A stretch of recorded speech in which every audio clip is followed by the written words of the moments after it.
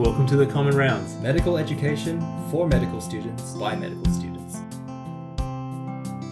With this, I can now discuss a few patterns of changes in ECGs. Here's another ECG that I picked up from Life in the Fast Lane, excellent website. So remember that I mentioned the PR interval should be 0.12 to 0.2 seconds. And once again, remember that 5 of these giant squares, bigger boxes with the darker lining at the boundaries, represents 1 second.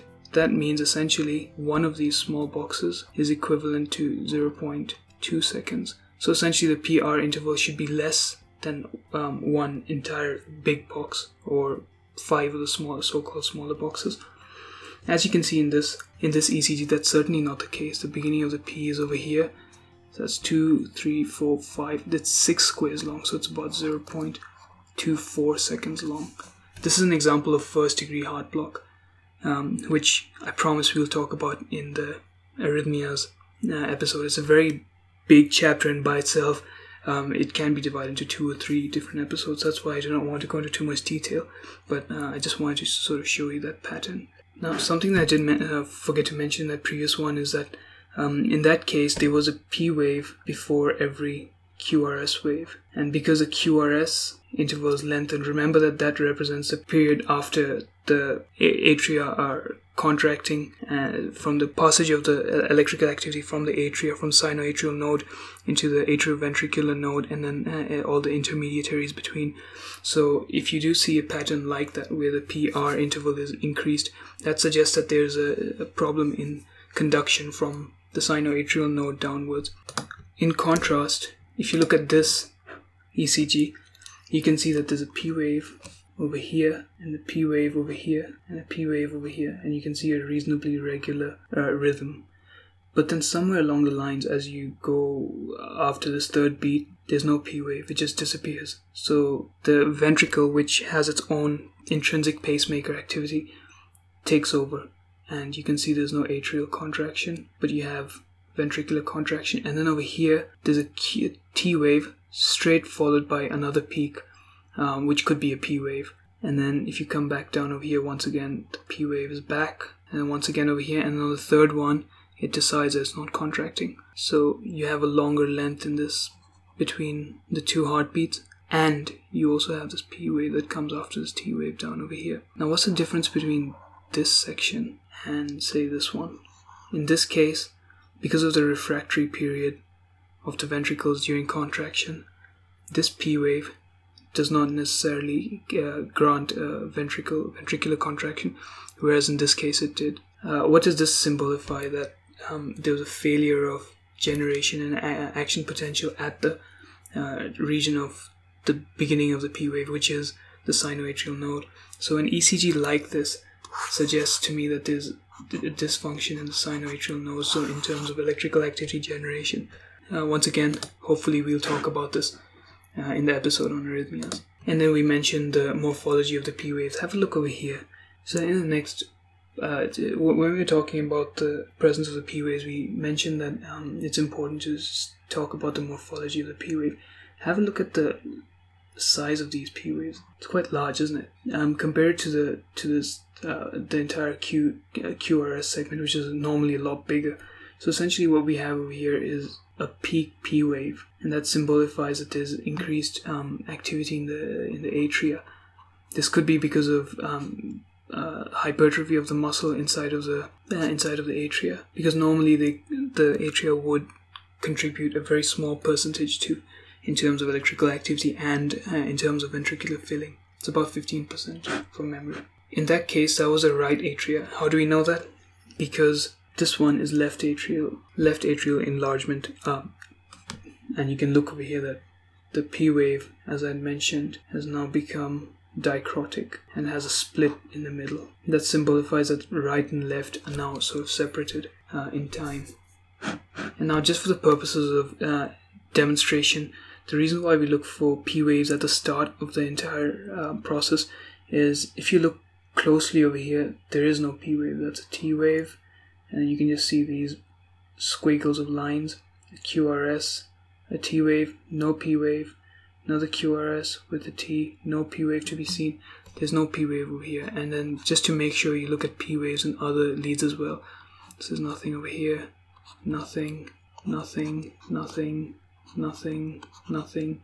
And essentially what this means is that there's either no atrial activity or sinoatrial activity, or it could mean that this is a condition called atrial fibrillation, which once again we will talk about in the arrhythmias episode.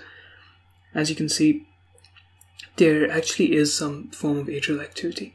These little tiny squiggles is the atria sort of fibrillating and vibrating in position. Some of these, because here the atria, some of the electric activity in these atria conduct to the ventricles, and then you get a ventricular contraction. But because the atria are sort of contracting in a very haphazard manner, there's no regularity in terms of how many electrical activities get transferred from the atria to the ventricles. As a result, you can see that the electrical activity over here is very irregular. It's described as irregularly irregular, and that's characteristic of atrial fibrillation. You can see this one's a bit small and it becomes bigger and then medium and then a bit large again. It's very all over the place. That's atrial fibrillation, and that's why we look for it when we're looking at an ECG for the first time. If you look at this ECG, which once again I picked up from lifeinthefastlane.com, have a look at this P wave here. So the P wave, QRS, and there's a T wave, but somehow in between this there's another dome-shaped electrical activity over here. Could that be a T wave with two different morphologies in one? Or alternatively, it could be an atria trying to contract while the ventricle is still depolarizing. How do we tell? It's followed very quickly by a QRS.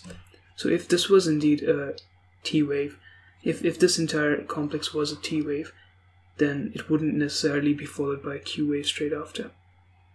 As you can see, there's another T wave, and then here's some more atrial activity. Here's a P wave, QRS, a T, and then here's another atrial contraction, atrial depolarization, and then a QRS complex. We call this a premature atrial contraction. So essentially it couldn't wait in its line for the entire process to unfold, and it decided to contract before anyways. That results in a quicker beat. As you can see, it's taken only 0.4 seconds to contract, whereas normally it takes about a little more than 0.6. Similarly, here's your P wave, QRS, T, and then before the P wave can come over and start the whole process again, you see there's this QRS wave that's taken over and contracted well before the P wave could get a chance to do that. This is followed by a P wave and then QRS, as it normally is. What this is a premature ventricular contraction. How do we know it's from the ventricle? For starts, there is no the QRS. Remember that the QRS does represent the ventricular contraction, and at the same time, if you look, it's broad complex, so it's just about on the border of it's not on the border, but it's quite broad. It's more than the three boxes that we talked about, which is a 0.12 seconds representing normal QRS complex length, and that symbolifies that this premature contraction is from the ventricles. Here's another ECG, and this ECG is from someone with Wolff-Parkinson-White syndrome, which is where there's an accessory pathway, an accessory conduction pathway. So normally electric activity goes from the atria to the ventricle, and then somehow, somewhere, there's a different pathway that carries the same electrical activity down. And down to the ventricles, how do we identify this on an ECG? Remember that PR complexes should be about 0.12 to 0.2 seconds.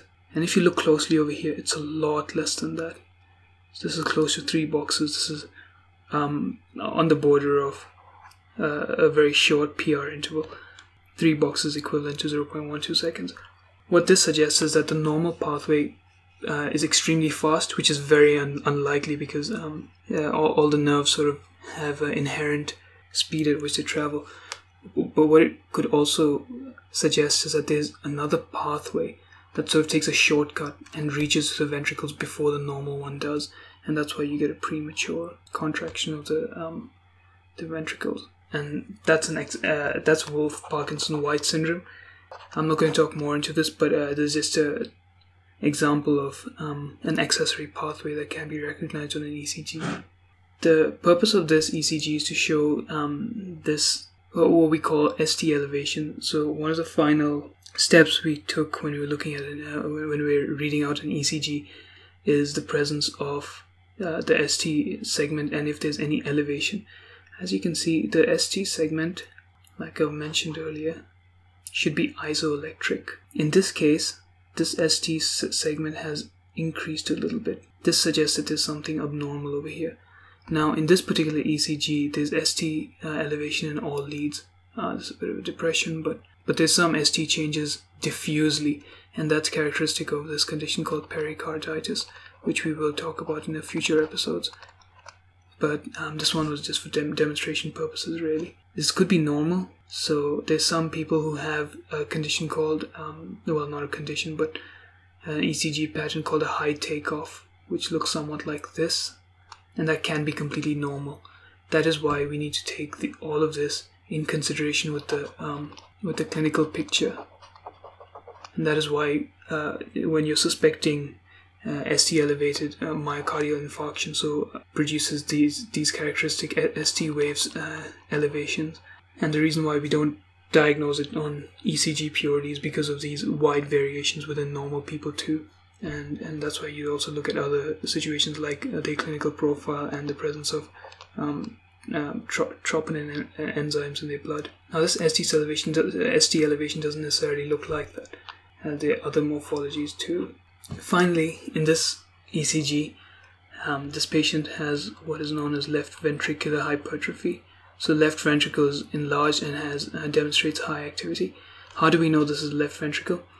As you're moving from anterior to the lateral part of the chest, the R wave is negative, and as you move on, it starts to become positive. The reason why it's mainly negative is because the left ventricle normally, because it's a thicker and contains a lot more electrical activity than the right ventricle, tends to sort of overshadow the right ventricular activity.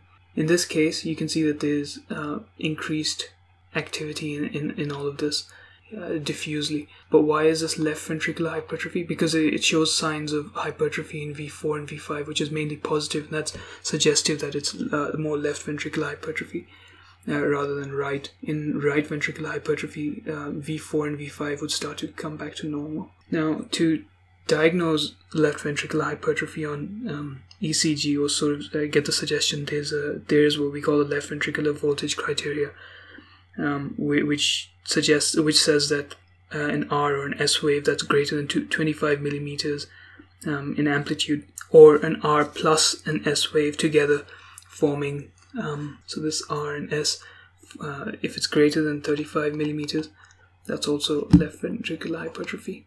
However, this is not an infallible approach, and once again, the clinical picture is very important. So what's a takeaway message of this massively, probably unnecessarily long episode?